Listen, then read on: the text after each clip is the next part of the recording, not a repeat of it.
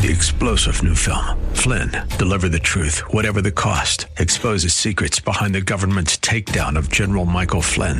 Flynn knew what the intel world had been up to. He ordered the first audit of the use of contractors. This set off alarm bells. He told the truth. He was the most dangerous person for Donald Trump to hire. They had to get rid of Flynn. Flynn, deliver the truth, whatever the cost. Available now. Watch it today. Go to salemnow.com. salemnow.com.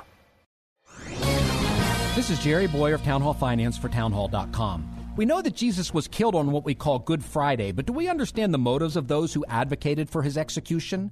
Both the gospel text and other historical research make clear that the ruling class of his day, the deep state if you will, saw Jesus as a threat to their wealth and power. They decided to kill Jesus shortly after his confrontation with the economically exploitative money changers, and after the parable of the vineyard, which made clear that Jesus was criticizing the Judean elites for using their power to enrich themselves. In 33 AD, Rome was in the midst of an empire-wide financial collapse.